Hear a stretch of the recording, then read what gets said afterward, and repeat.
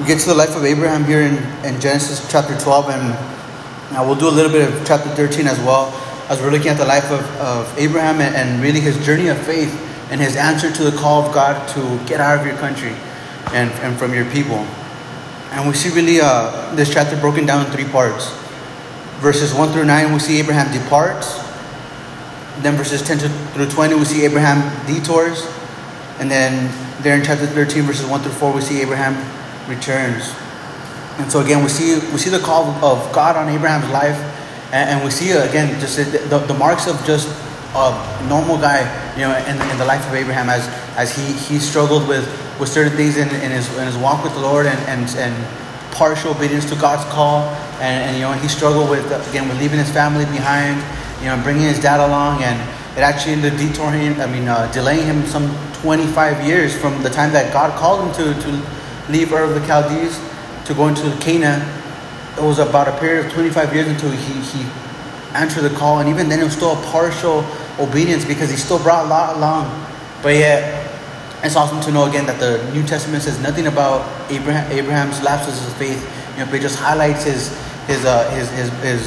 greatest moments. And I just think that's such an awesome picture of God's grace in our lives, where God is not quick to point out our faults and our failures. But he brings us from glory to glory, like the Bible says. And he blots out those other things from his remembrance. So as we go to chapter 12, we see again Abraham's journey of faith.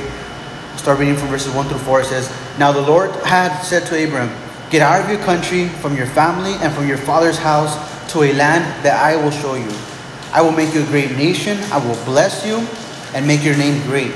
And you shall be a blessing. I will bless those who bless you, and I will curse those who curse you. And in you all the families of the earth shall be blessed.' So Abram departed as the Lord had spoken to him, and Lot went with them. And Abram was 75 years old when he departed from Haran." So again, we see that from the moment that the Lord appeared to Abram as he was there in Ur of the Chaldees to right now, as we're reading there in chapter 12, that he answered the call, it's a period of about 25 years. So it took him about 25 years for him to fully, leave Ur, and he ended up in Haran. And again, we talked about it last week, how it could have been due to his father, as we read there in the previous chapter. It says that Terah took his son Abraham and his grandson Lot, down to Haran. So it's believed that Terah is the one who kind of took the lead as the Lord, appeared to Abram. Maybe Abram would have shared, his excitement with his family. Hey, the God of Adam, appeared to me. The God of Seth, the God of Noah appeared to me with his excitement. And he told me to leave my country. He told me to leave, and I'll see you guys later. I gotta go. And maybe his dad Terah was hesitant to let him go. We see here that he went along with them as well as Lot. And ultimately ended up being his delay. And it's interesting because the name Terah actually means delay, and Abraham was delayed 25 years because of his dad. But we read here the God's call to Abram. We see that God's call to Abram was while he dwelled in Ur of the Chaldees. And again, Stephen tells us there in Acts 7, 2 through 4, we read it last week. He tells us that the Lord instructed Abram to depart alone. We see that again, that it wasn't until his dad Terah died that Abram continued his journey out. So again, it could be that Terah was satisfied with worshiping idols, as Joshua tells us there in Joshua 24:2, that Terah served other gods. It could be that Terah was satisfied serving these other gods. He got comfortable in Haran. As we mentioned last week, that Haran was the second greatest place for that moon god worship. It could be that Terah was stuck in his old ways, and that kept him from letting Abram go. It kept him from fully letting him go and letting Abram answer that call of God. So we see that the call of God is sometimes a call to leave certain things behind, even people. And we know that the call of God in regards to salvation is always a solitary call. It's always to the individual. But we see that sometimes the Lord calls us out, in these ventures of faith in our walks. For Abram, it was, hey, get out of your country, into a place that I will show you. And sometimes for us as believers, the Lord will give us these calls still today. And sometimes they're solitary calls. They're individual calls. It's apart from your family, apart from this ministry, apart from whatever it may be. That the Lord will call you, hey, I'm calling you to a specific work. And we tend to think about, that's just how we are, right? We tend to think about our families and those who we love and those who have walked this whole time. And we say, Lord, what about them? Lord, what about my family? Lord, what about my friends? Lord, what about this, that, or the other? And I'm reminded of what the Lord told Peter there in John 21 when he was telling Peter how he was going to die. And Peter pointed at John and said, what about this guy? And what did the Lord say? He says, hey, if I will that he should be alive till I come back, what is it to you? You feed my sheep. And we see that, again, that sometimes the call of God to the individual is a solitary call. And why? Because sometimes there's things that the Lord wants to show you that He can only show you. There's places that the Lord wants to take you that He can only take you. There's things about Himself that He wants to reveal Himself to you about. And it's going to be only for you because it's your season. And in a sense, I think it's an awesome thing that the Lord looks at us that way. He ministers to our lives as individuals. And He doesn't see us as a group. It's not this cookie cutter ministry that God sees us with. But He sees our individual needs. He sees our individual desires. He sees our individual hearts. He sees our vision. He sees our passion. He sees what inspires us. He sees what we want to do for Him. And He sees the heart of the individual. And so God calls the individual. So I just think it's an awesome thing how the Lord will call us, individually. Sometimes He'll call us to a solitary call, whether it's to a different city or a different ministry or a different church or a different area or wherever it may be. But we see that the Lord is desiring to minister to us individually. And so we see that for Abram, the call was, hey, get out of your country, out of your people, and go to a land that I will show you. But no, He says that to a land that I will show you. So it's something that was specific to Abram. It was something that the Lord can only show him, and He wasn't going to show him until He got him alone. So again, we see that God's call to Abram was for him alone, not for his family, for him and Sarah. And Abram, again, didn't fully obey. He brought Lot, his nephew, along. And really, this chapter will show us the humanity of this giant of the faith, Abram. This faithful man, though heroic, is still, at the end of the day, just a man. He has his faults, he has his failures, he has his weaknesses, he has his lapses of faith, he has his strengths, he has his victories, like any one of us. And it's an encouragement to all of us, because we kind of beat ourselves down sometimes when the Lord calls us to something, or when we're walking with the Lord and we're stumbling along. I was talking to Josh outside, and I was telling him how I heard a study, I believe it was from Pastor Chuck, and he gave the example, of a little toddler when he's learning to walk, and how the parent has a little baby, right, and the baby's learning to walk, and he stumbles along and falls, and sometimes gets hurt, a lot as he's learning to walk. But the parents don't go, the father doesn't go and beat his kid down. Hey, you kid, why can't you get it right? Why can't you keep walking? Why can't you keep him falling? No, right? But he encourages him, he eggs him on, he cheers him on, he claps for him, he helps him get back up, and he continues to help him walk. And the kid's gonna keep on stumbling, but he's learning to walk. And us too, as children of God in the faith, we're learning to walk with the Lord by faith. I mean, most of us here didn't grow up in a religious home or in a Christian home. We weren't saved the moment we were born. We came out of our mom's womb, and we weren't devout Christians all our lives. We're learning to walk with the Lord. And there's gonna be times where we're gonna stumble, or we're gonna fall, and sometimes we tend to look at God as this like aggressive father, beating us down for falling, for stumbling, and we see that really that God sees us with eyes of grace. And we see Abram here, he's learning to walk by faith. This is new for him. This guy's 75 years old when he obeys the call of God. He's already stuck in his mold. He's stuck in his old ways. He grew up in a land where they just worshipped idols, where they worship false gods. That's all he knew. And now the Lord calls him to a new walk, and this new walk of faith. And we see that it was kind of a rough walk for Abraham at first. He didn't start off strong. It took him a while to kind of learn the ropes, to kind of get adjusted to this new life with the Lord, to this new walk of faith with the Lord. He's learning to walk. He's going to stumble along the way. So we see that his journey begins. Going on there, verse 5, it says, Then Abram took Sarah, his wife, and Lot, his brother's son, and all their possessions that they had gathered, and the people whom they had acquired in Haran, and they departed to go to the land of Canaan. So they came to the land of Canaan, Abram passed through the land to the place of Shechem as far as the terebinth tree of Moreh. And the Canaanites were in the land. Then the Lord appeared to Abram and said, to your descendants I will give this land. And there he built an altar to the Lord who had appeared to him. And he moved from there to the mountains east of Bethel. And he pitched his tent with Bethel on the west and Ai on the east. There he built an altar to the Lord and called on the name of the Lord. So Abram journeyed, going on still towards the south. So we see that his journey begins, as he now answers the call 25 years later. And we see that Abram passes through Shechem, and there the Lord appears to him. Now notice that we don't read of the Lord speaking to Abram since he gave him the call to leave Ur the Chaldeans.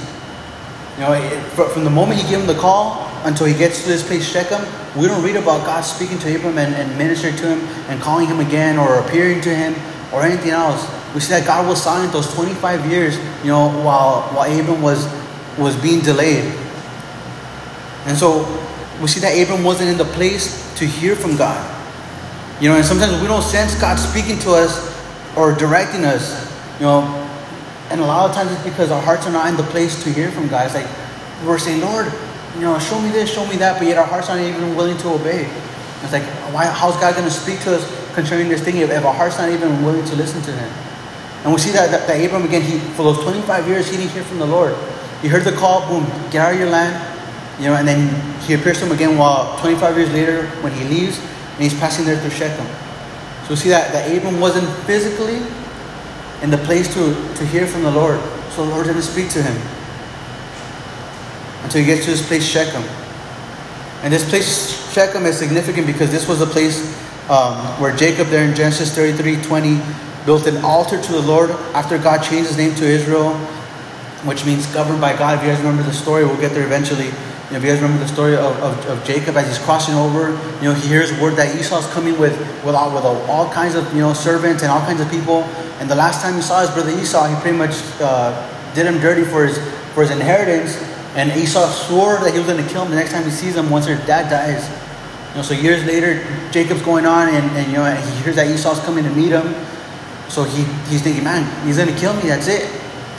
And Jacob, as he's so used to it, he starts conniving. He starts coming up with his own schemes and his own plans to get out of this. He sends his servants first, and he sends his wives, then he sends his kids, and he sends all his livestock, and he stays behind. And we see that the Lord gets him alone. He appears to him in the form of an angel, and Jacob wrestles this guy all night long. And finally, when the Lord breaks Jacob, he changes his name to he changes his name to Israel, which means governed by God. And we see that when the Lord changes his name to governed by God, it says that Jacob built an altar to the Lord there. And so again, this place Shechem is significant because it's the same place. This place Shechem where God appeared to Abraham is the same place where Jacob is going to build up this altar after he encounters the living God. It's also the plot of land that Jacob gave to Joseph. This place Shechem is also where Joseph's bones were buried after the children of Israel had come out of Egypt. And there's other significant things that happen here in Shechem, but keep that in the back of your mind as we're going through the book of Genesis, because we're going to revisit this place Shechem again. So again, Shechem, significant for a lot of different things. And it goes on to say, and the Canaanites were in the land, and then God tells them, to your descendants I will give this land. Notice that. It says that as he's passing through Shechem, it says, and the Canaanites were in this land. Then the Lord appeared to Abram and said, to your descendants I will give this land. And I can just imagine Abram as he's passing through Shechem and he sees all the Canaanite people, and God tells him, to your descendants I will give this land. Now keep in mind, Abram is 75 years old at this time with no kids. His name means exalted father, but he's got no kids. 75 years old. He's been delayed 25 years in answering the call of God. Now he's passing through Shechem. He's got nothing to his name besides a few servants and a few livestock.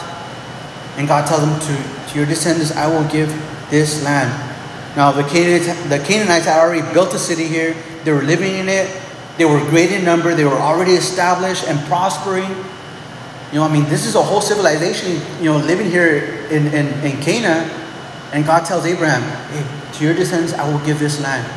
I mean, you could just imagine Abram, looking at this, looking at what he's got, looking at who he is, looking at his age, looking at pretty much everything that he's got going against him. But yet, God is telling him, to your descendants, I will give this land. Lord, this land where that's already being inhabited. Lord, this land where there's already idolatry going on. Lord, this land where there's already a city built. It's prosperous. There's jobs. There's families. It's a whole civilization. Lord, this land. And we see that Abram believed God. Even though all odds were against him. He believed God. It says there that he built an altar to the Lord who appeared to him. And obviously we know that an altar was meant for worship. And you could just imagine Abram again as he's receiving this word from the Lord, and just believing it by faith. He establishes his altar, begins to worship God, for the promises that God has given him.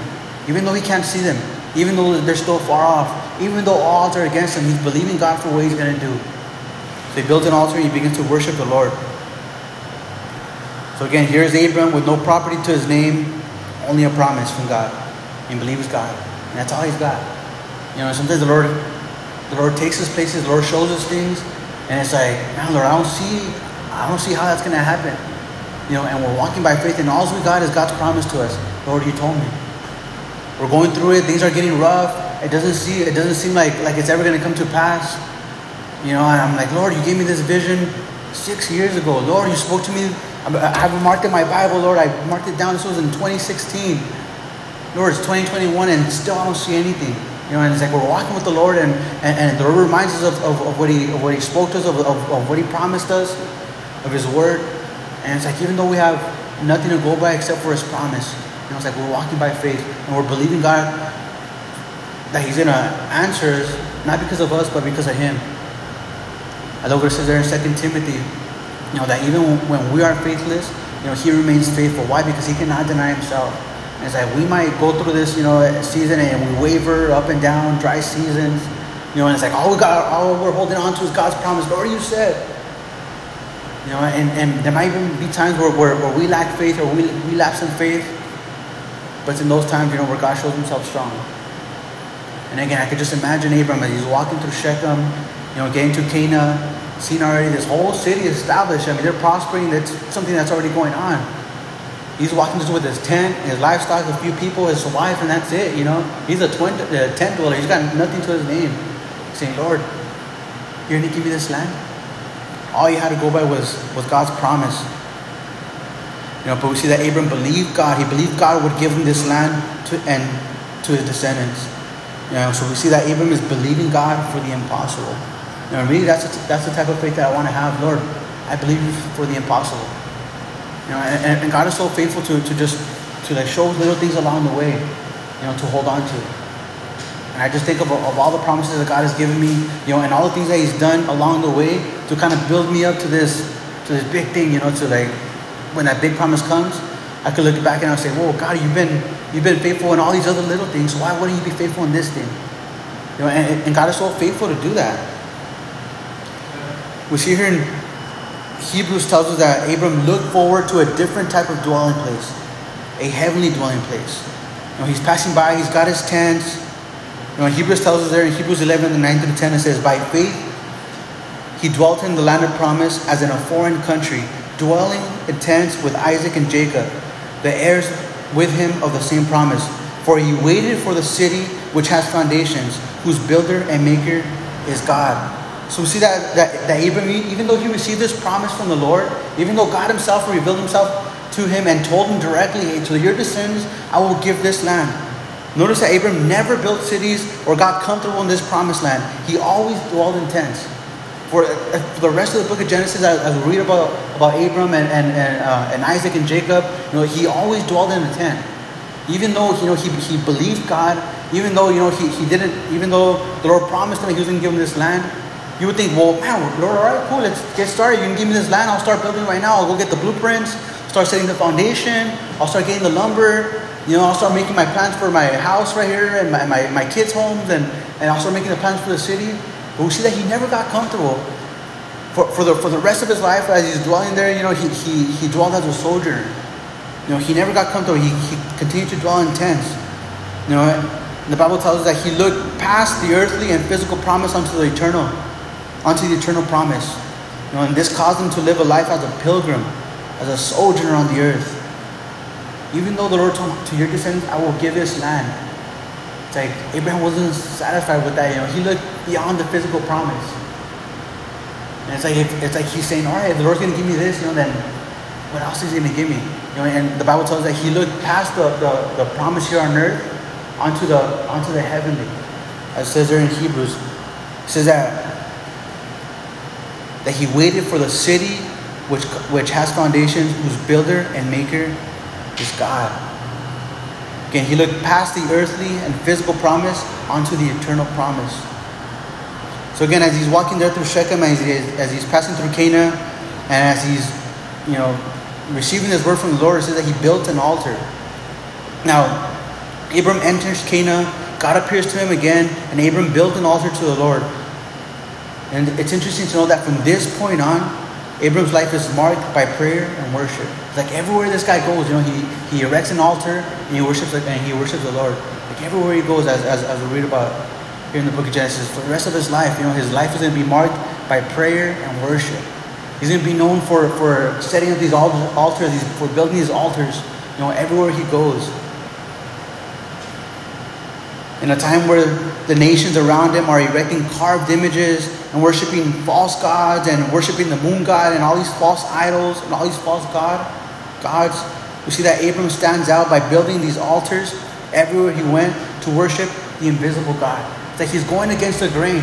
It's like all around him, the rest of the world is worshiping, these false gods and, making these big statues and these big temples and these little carved images and sacrificing their kids and doing all kinds of, crazy pagan stuff. And here comes Abram, against the grain, erects an altar, no image, but he starts worshiping the invisible God. You could just imagine, the stand that he's making. You could just imagine how the nations around him are looking at him. Like, man, you're crazy. Your God promised you say your God promised you, descendants. You're 75 years old. Your name is Exalted Father. You got no kids. You're saying that God promised you this land. And you're 75 years old. You got no kids. You got nothing to your name. And you're worshiping this invisible God. Who is this God? I mean, they would have looked at him as he's crazy, like if he was crazy, But he's going against the grain. And I just think it's awesome because he's an awesome example, of us as believers today. I mean, we're going against the grain, right? And we're preaching a resurrected Christ. And to the world, that message is foolishness. And I could just imagine, that there where Abram's at, to the world around him, this worship of the one true God would have been foolishness. Why? Because they can't see him. They don't have a picture of him. They can't make an image of him. But yet, what Abram does have, is God's promises. God directly appearing to him. So again, at a time when the nations around him are erecting carved images and worshiping false gods, here comes Abraham. Erecting these altars wherever he goes, and worshiping the invisible God. I like what the Lord says there in John 4:23, as he's speaking to the woman at the well. He goes on to say, "But the hour is coming, and now is, when the true worshipers will worship the Father in spirit and in truth. For the Father is seeking such to worship him. God is spirit, and those who worship him must worship him in spirit and truth." And we see that Abram is a beautiful picture of this, because before there was even a temple, before there was even a Levitical priesthood set up, he set up these altars and worshiped God everywhere he went. It wasn't just one place, but everywhere he was at, he always had God in mind. And if he's there at Shechem, or if he's passing through Bethel, or if he's wherever he's at, he's worshiping God wherever he goes. Again, this is a beautiful picture of a New Testament promise. Like Jesus said that, hey, the true worshipers will worship God in spirit and in truth. A little interesting note that this place there at Jacob's well, I believe it's called Sychar, right there where Jesus met at the woman at the well, is actually the same place where Abraham erected this altar to the Lord there in Shechem. It's actually the same place. And a couple hundred years later, Jesus comes on the scene and he says, hey, the time will come when the true worshipers will worship God in spirit and in truth. Not just one temple, because remember that the woman at the well said, hey, well, you just say that Jerusalem is a place to worship, and our fathers worship in this mountain. God says, and Jesus says, hey, there's coming a time where the temple's not going to matter, the mountain's not going to matter. You're going to be able to worship God wherever you go. Here's Abraham, a couple hundred years before, worshiping God wherever he went, setting up these altars wherever he went, worshiping the one true God. Little interesting note there. So again, Abram is a beautiful picture of this, because before there was even a temple, before there was a Levitical priesthood, before there was a sacrifices established, before there was any of that, he's setting up these altars wherever he goes. He's worshiping God. Verse 10 goes on to say, now there was a famine in the land, and Abram went down to Egypt to dwell there, for the famine was severe in the land. And it came to pass, when he was close to entering Egypt, that he said to Sarah his wife, indeed, I know that you are a woman of beautiful countenance. Therefore, it will happen when the Egyptians see you, that they will say, this is his wife. And they will kill me, but they will let you live. Please say you are my sister, that it may be well with me for your sake, and that I may live because of you. So it was when Abram came into Egypt, that the Egyptians saw the woman, that she was very beautiful. The princes of Pharaoh also saw her and commended her to Pharaoh. And the woman was taken to Pharaoh's house. He treated Abram well for her sake. He had sheep, oxen, male donkeys, male and female servants, female donkeys, and camels. But the Lord plagued Pharaoh and his house with great plagues because of Sarai, Abram's wife. And Pharaoh called Abram and said, what is this that you have done to me? Why did you not tell me that she was your wife? Why did you say she is my sister? I might have taken her as my wife. Now therefore, here is your wife. Take her and go your way. So Pharaoh commanded his men concerning him, and they sent him away with his wife and all that he had. So we see that this is a test of Abram's faith. And again, here's Abram. He's learning to walk. He's like a toddler, learning to walk for the first time. He's learning to walk by faith, and worshiping this God who we can't see. There's no carved images. There's no, temple to go to. There's no, ritual or anything like that. He's learning to walk by faith. He's stumbling by faith. He has these ups and these downs. I love reading about Abraham, as he begins to walk with the Lord. Because again, the Lord appears to him. God himself appears to him. He tells him to get out of his land.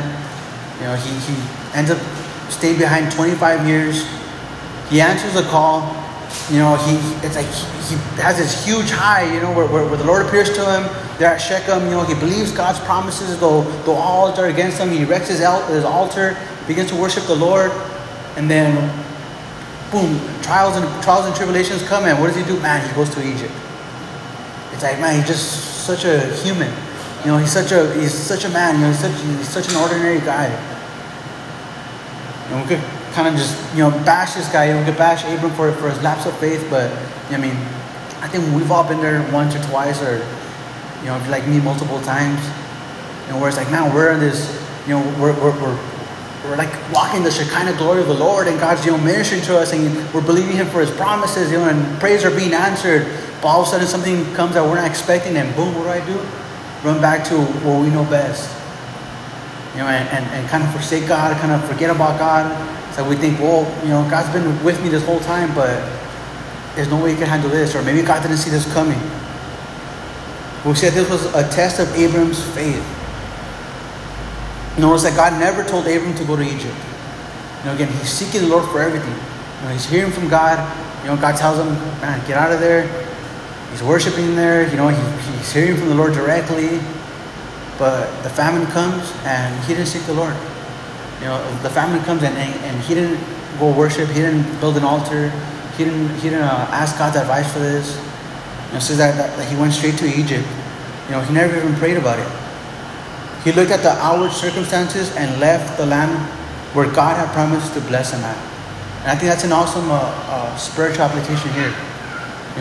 God promised him, and He told him, hey, be here, stay here. This is where I'm going to bless you.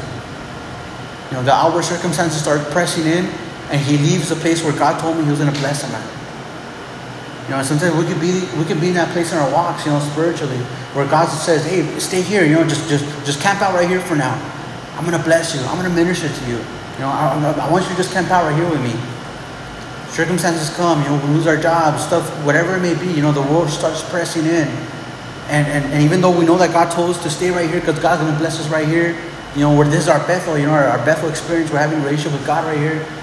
The world starts pressing in, circumstances start pressing in on us, and man, we leave the place where God told us that He was going to bless us at. And it's like when we start looking for refuge outside of God's, place of blessing. And this is what happened to Abraham. God told him, hey, stay in this land. This is where I'm going to bless you. This is the land that I'm going to give to your descendants. Famine came, and he left the place where God promised to bless him at. Ultimately, it came down to this. Abram doubted that God could sustain him, but we know that where God guides, God provides. That old Pastor Chuck proverb. That where God guides, God provides. And we know that if God told him to go to Canaan, even though there was a famine, God was going to provide for him.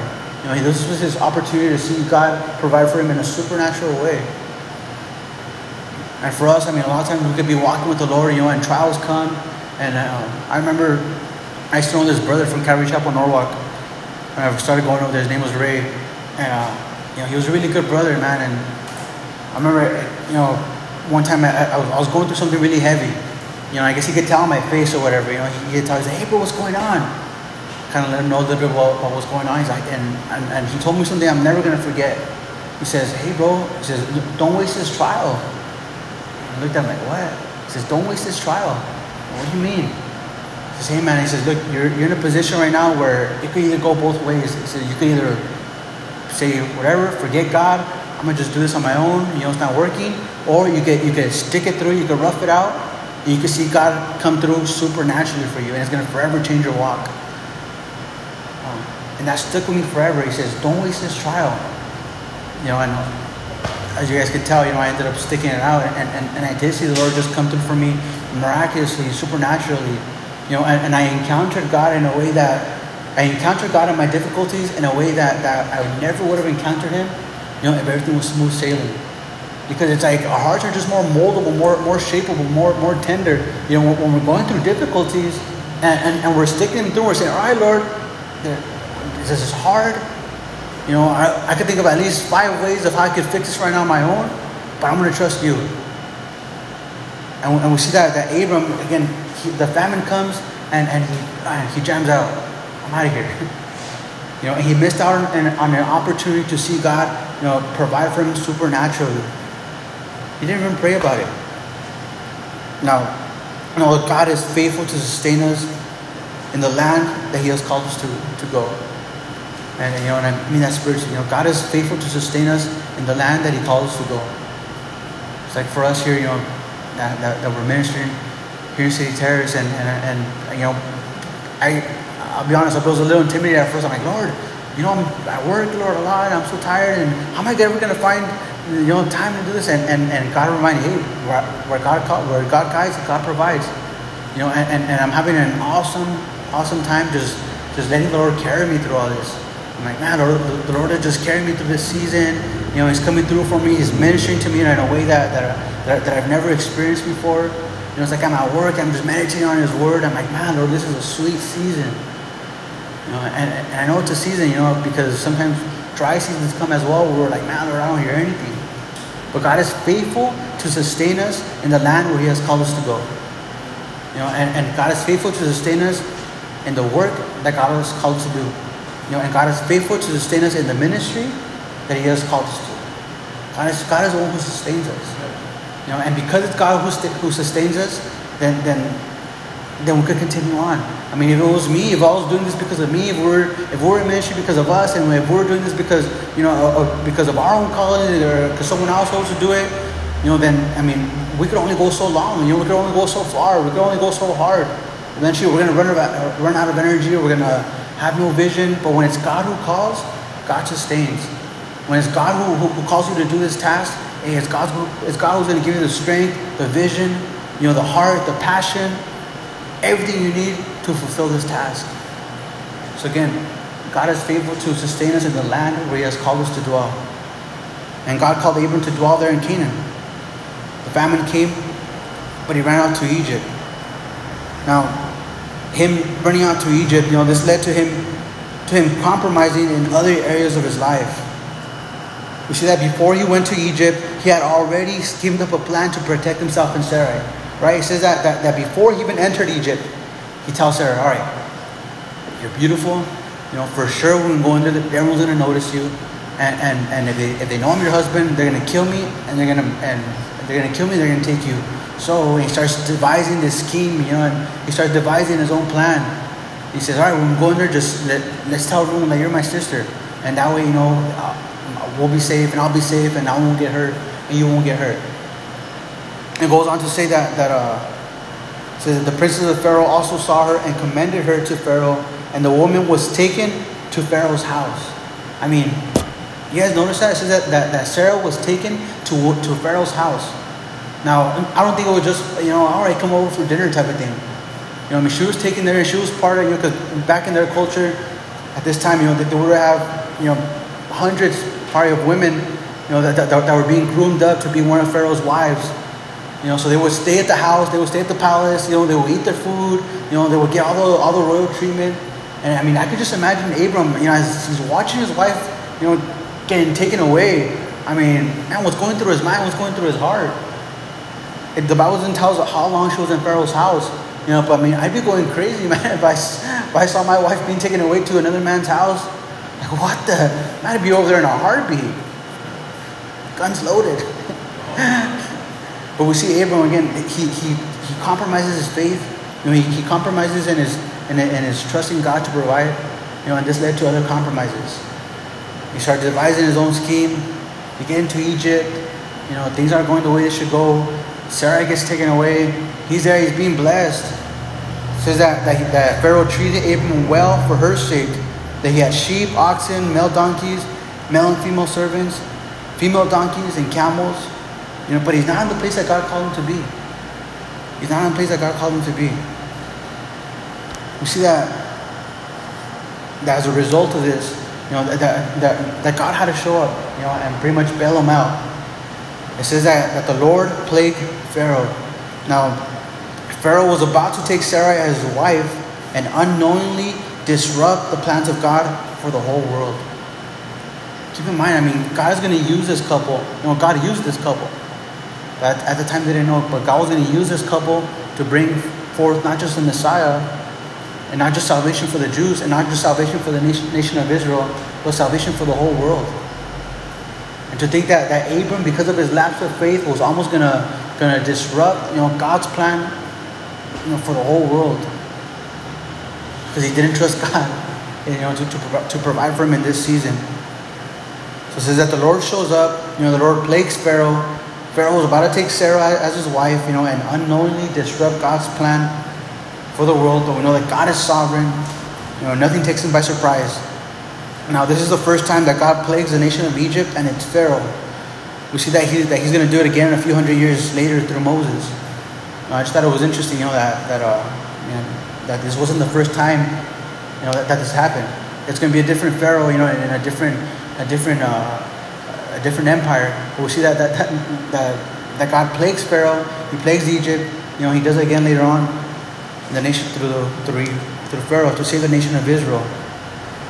And we see that again and again. That God's going to preserve His plan for the nation of Israel. For the Messiah, that Messiah seed, and the salvation of the whole world. Again, there in 2 Timothy 2:11 it says, "For if we died with Him, we shall also live with Him.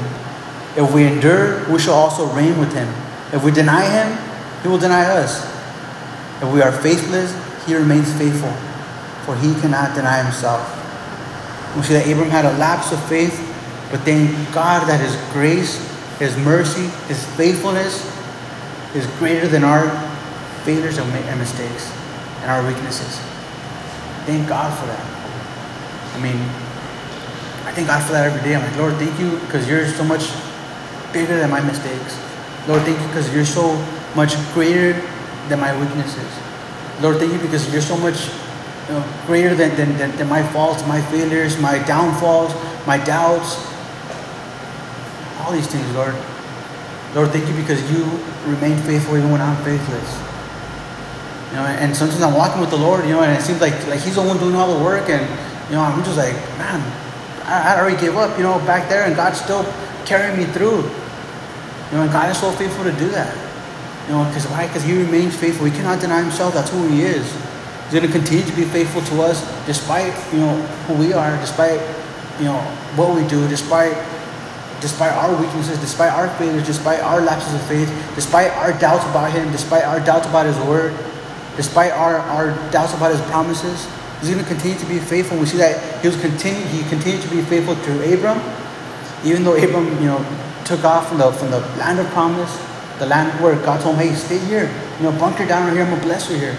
He takes off, and what does God do? Is that He chases him down, you know, He follows him. He still blesses him. God is so faithful. Notice that it says that while Abram is in Egypt, you know, he flees Canaan, he goes to Egypt. And while he's in Egypt, there's no mention of God speaking to him again. For those 25 years while he was in Haran, until he left to Canaan, no mention of God. And now while he's in Egypt, when he leaves Canaan and goes to Egypt, there's no mention of God. There's no mention of God coming down and, you know, and meeting him every morning as he's having his coffee. You know, there's no mention of Abram worshiping God, you know, as he's out there with his oxen and his donkeys, and Sarah's over there at Pharaoh's house. There's no mention of God anywhere. You know, no mention of Abram building any altars and worshiping God or calling on His name. And again, Abram is not in the right place to hear the voice of the Lord for the second time. First time while he was there in Haran, you know, he wasn't in the right place to hear the voice of the Lord physically. Now he's in Egypt, and again for the second time, he's not in the right place to hear the voice of the Lord. We'll see that though Abram was off to a rough start, you know, though he made mistakes, again, the Bible never says anything bad about him, ever. On the contrary, you know, he's the father of faith. His father Abraham, you know, the father of faith. God never brings up Abram's failures and lapses of faith. I just think it's amazing. Again, there in Hebrews 11:8 it says, by faith Abram obeyed when he was called to go out to the place which he would receive as an inheritance. And he went out not knowing where God was going. Again, it says, by faith Abram obeyed when he was called to go. You see, there's no mention of his little detour there in Egypt. There's no mention of his delay there in Haran. There's no mention of his lapse of faith. There's no mention of him letting his wife go on to another man's house. You know, there's no mention of that. But it says, by faith Abram obeyed. And God is so faithful, you know, to look past our failures, look past our weaknesses, you know, and just cast them all away. What an awesome testimony to the grace of God. And it goes on to say there in chapter 13, it says, then Abram went up from Egypt, he and his wife, and all that they had, and Lot with them, to the south. Abram was very rich in livestock, in silver and in gold. And he went on his journey from the south as far as Bethel, to the place where his tent had been at the beginning, between Bethel and Ai, to the place of the altar which he had made there at the first. And there Abram called on the name of the Lord. Now, I just think it's amazing, you know, because again, at the end of the day, he was just a normal guy. You know, yeah, he was a hero in the faith, and yeah, he's the father of the nation of Israel. Yeah, through him the seed came, and through him, you know, salvation came to the Gentiles. But at the end of the day, he's just a normal guy. You know, he's got his own weaknesses like any one of us. And I can just imagine. I mean, I put myself in the sandals of Abraham. You know, and he's seen this, and no doubt he's recognizing, man, I blew it. You know, I delayed 25 years, 75 years old now. Man, God's so faithful. He still the promise still remains. You called me to stay here. I took off. You know, and now he's coming back, kind of like, man, you know, God had to kind of rescue me and bail me out. Now he goes back to the place where he first met God. You know, and no doubt all stuff is going on through his mind. I mean, he's human. You know, and us, we tend to dwell on those things. Looking back at all these things, you know, and I could just imagine him, you know, just dwelling on God's faithfulness, just dwelling on God's grace, maybe even just that feeling of unworthiness. You know, that, man, who am I? You know, who am I that God will be so faithful to me? After all that, after all my failures, after all my lapses of faith, after my roller coaster walk with the Lord. You know, so you can just imagine all the emotions, all the things that are going on through Abraham's heart and his mind right now, you know, in his life. Again, as he's coming back to the place where God first called him, looking back, knowing, man, I never should have left. So we see that he comes back from Egypt, and he comes back very prosperous. It says that he was very rich in livestock, in silver, and in gold. And so he was in Egypt. He acquired a lot of material possessions, and he comes back to Canaan with a lot of stuff. So he went to Egypt with a few things and came out with more than he originally had. And we see that though he was not in the place where God wanted him to be, he acquired great possessions. Now, monetary possessions and riches are not always a sign of God's hand on your life. And I think that's a lie of the enemy. Where you talk to people and, they're not walking with the Lord, or, they were walking with the Lord at once, but now they're living like hell, but their business is doing good. They're making a lot of money. They're on their second house right now, their third marriage, and, whatever it may be. But, and people tend to look at the monetary gain, and the monetary possessions, and use that as a sign of God's blessing in their lives, and say, oh, God must be blessing me. God must be okay with my lifestyle. God must be okay with what I'm doing, because look at all the stuff that He's giving me. I'm not saying it's a bad thing to have possessions. I mean, the Lord will bless us with the house, and the Lord will bless us with whatever. I mean, that in a sense is not a bad thing. But when people begin to think, that the evidence of God's hand on their life is their material possessions, that's where we go wrong. Again, Abram came out of Egypt with all these things. It says that he was very rich in livestock and silver and in gold. But yet he was not in the place where God called him to be. He was in direct disobedience. So we see again that monetary possessions and riches are not always a sign of God's hand in your life.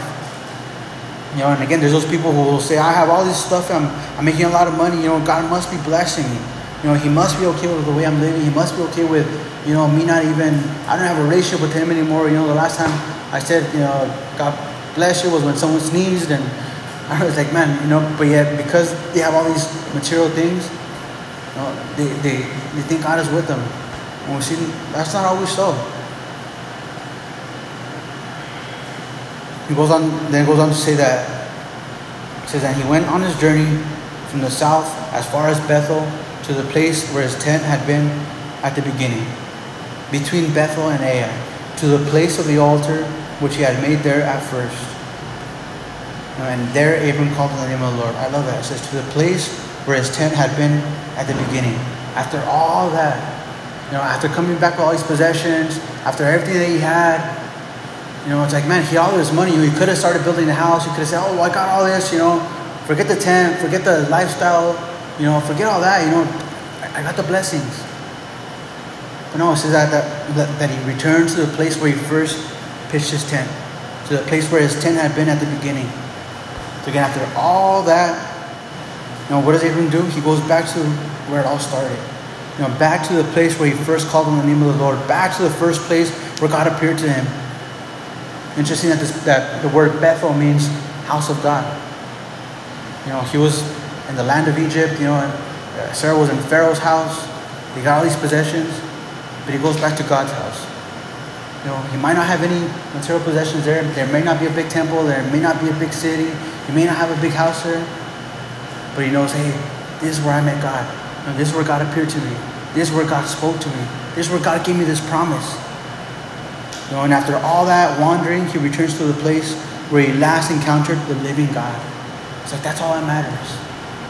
He walked through all that, and what he wanted to do was just be back at that place where he encountered the living God. I love what it says there in Jeremiah 6:16. The Lord is speaking through the prophet Jeremiah, and it says, thus says the Lord, stand in the ways and see, and ask for the old paths, where the good way is, and walk in it. Then you will find rest for your souls. But they said, we will not walk in it. Just that old path, those good ways, the old path. And us as believers, sometimes, we start off just humbly walking with the Lord, just very simply. I love that song by Will Reagan, The Simple Gospel. It's about the simple things, walking with the Lord. It's not about, Lord, all this, signs and wonders and all kinds of crazy stuff in the Lord. Just The simplicity of knowing that I'm walking with you, Lord. The simplicity of knowing that when I pray, you hear me. The simplicity of knowing that you're here with me. The simplicity of knowing that I'm safe, in your presence. The simplicity of knowing that my salvation is secure in your hands. The simplicity of knowing, hey man, God is with me. Like the simple faith. And sometimes we lose track of that. We start looking at the big things, and we get lost in the pursuit of these big things. And the Lord just draws us back to that place where we're at in the beginning. That place where we first called on the name of the Lord. The place where God first got a hold of our hearts. Whether it's a physical place or a place here in our heart. It's a state of heart. It's like the Lord will call us back to just that. That's the simplicity of just knowing Him. The simplicity of just walking with Him. The simplicity of just calling out on His name and hearing from the Lord. Again, Jeremiah says, stand in the ways and see and ask for the old paths where the good way is and walk in it. It's not about finding a new way to reach God, or finding a new way to experience God, or finding a new way to talk to Jesus. Hey man, the simplicity of it. Just walking with the Lord by faith. And maybe we found ourselves during this, drifting from God to somewhere He never called us to go, like Abraham. What did he do? Yeah, he drifted far, man, all the way up to Egypt. Then he went back to that place where he first encountered the Lord. And he went back to that place where he first heard from God. He went back to that place where he first received the promise. Maybe you're recognizing that you're not hearing from God as much as you did in the beginning. There's times too where I'm just, man, Lord, it seemed like I was more on fire a couple years ago. Or, man, Lord, it seemed like I was more sensitive a couple years ago. Or I'm like, man, Lord, it seemed like I had more of a hunger for your word a couple years ago. I'm like, what went wrong? My prayer is always, Lord, like David said, Lord, test my heart, know my ways, and see if there's any wicked way in me, and lead me to the way everlasting. And it's good to just have those heart checks every once in a while and say, Lord, and recognize, Lord, I'm drifting, Lord. I'm drifting. And it's not about words, it's not about that I've got to be in my word every day or else, Lord, God's not with me. But I mean, that heart, and we recognize sometimes, Lord, my heart's drifting. What went wrong? And I encourage you guys, if you're there, man, just seek the Lord about it, and really ask Him, and God will show you. Like sometimes I pray that, and then the Lord, I say, Lord, show me if there's any wickedness in me, and then the Lord shows me. I'm like, oh Lord, I wasn't ready to see that. God is faithful to answer. And when He does show us those things that we don't want to see, it's for our good. It's because He wants to deal with those things in our lives. We come to a place where we recognize, Lord, I want to just be right there, just at the very center of your will for my life. And the Lord will show us those things that are hindering us from being there. I encourage you, take inventory. Remember that place of the altar, so to say. That place where you first met God in your life, where you first called on the name of the Lord. It's a heart matter. And even if you're like, man, well, my walk's been good, it's always good to just go back to that place, of simplicity, and just remember, the simple things. Hey, God's calling. All right. Hey, God's promised me. All right. Hey, God said. All right. That's it. Lord, if I go on through the rest of my walk here in this earth with you, Lord, and all I have is God promised, that's good. That's good for me. That's good with me.